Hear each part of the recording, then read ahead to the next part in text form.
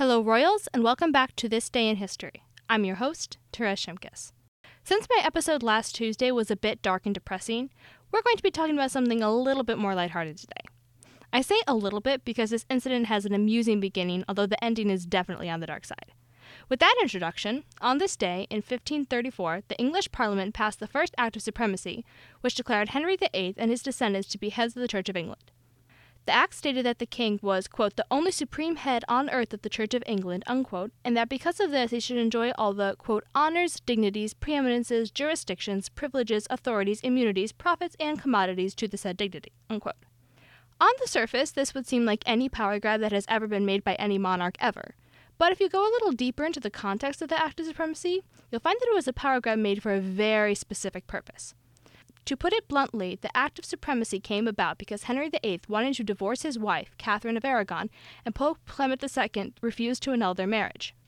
To circumvent the uncooperative Pope, Henry went ahead and had himself declared head of the Church of England, which allowed him to, among other things, divorce Catherine. But wait, the story gets even wilder. Henry's reason for wanting to divorce Catherine was she kept giving birth to daughters, and Henry desperately wanted a son so that his royal line would continue. With our modern scientific knowledge, we know that the sex of their children was entirely the fault of Henry, but Henry laid the blame squarely on Catherine and determined that the solution would be to divorce Catherine and marry another woman. The woman whom Henry married after divorcing Catherine, Anne Boleyn, was not just any woman, but she was a lady-in-waiting to Catherine whom Henry had been pursuing for years. To summarize the situation so far, Henry VIII declared himself head of the Church of England to circumvent the Pope, which allowed him to divorce his wife Catherine, which then allowed him to marry her lady-in-waiting, Anne Boleyn. Don't worry, the story gets better. In 1521, Henry VIII had been named a fidei defensor, or defender of the faith, by Pope Leo X for a pamphlet he had written accusing Martin Luther of heresy. This little bit of background knowledge makes Henry's own future heresy all the more hilarious and ironic.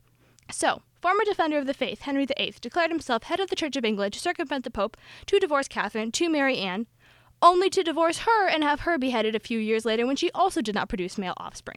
After Anne, Henry married Jane Seymour, who actually gave birth to a son before she died a year into their marriage.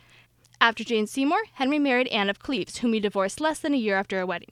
And after Anne, Henry married another Catherine, Catherine Howard, whom he also divorced and had beheaded in the first years of their marriage.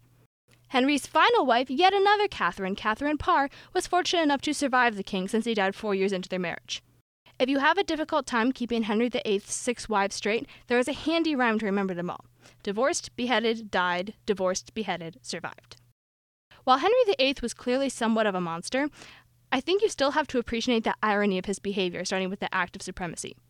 As I said before, a former defender of the faith declared himself head of the Church of England to circumvent the Pope, to divorce Catherine, to marry Anne, only to divorce her and have her beheaded. And as we saw, it didn't even stop there. I guess the moral of this story is don't behave like an inconsistent monster unless you want to be called a monster and then be laughed at for being so ridiculously inconsistent. With that somewhat a happier ending, have a good day, Royals, and I'll see you next Tuesday.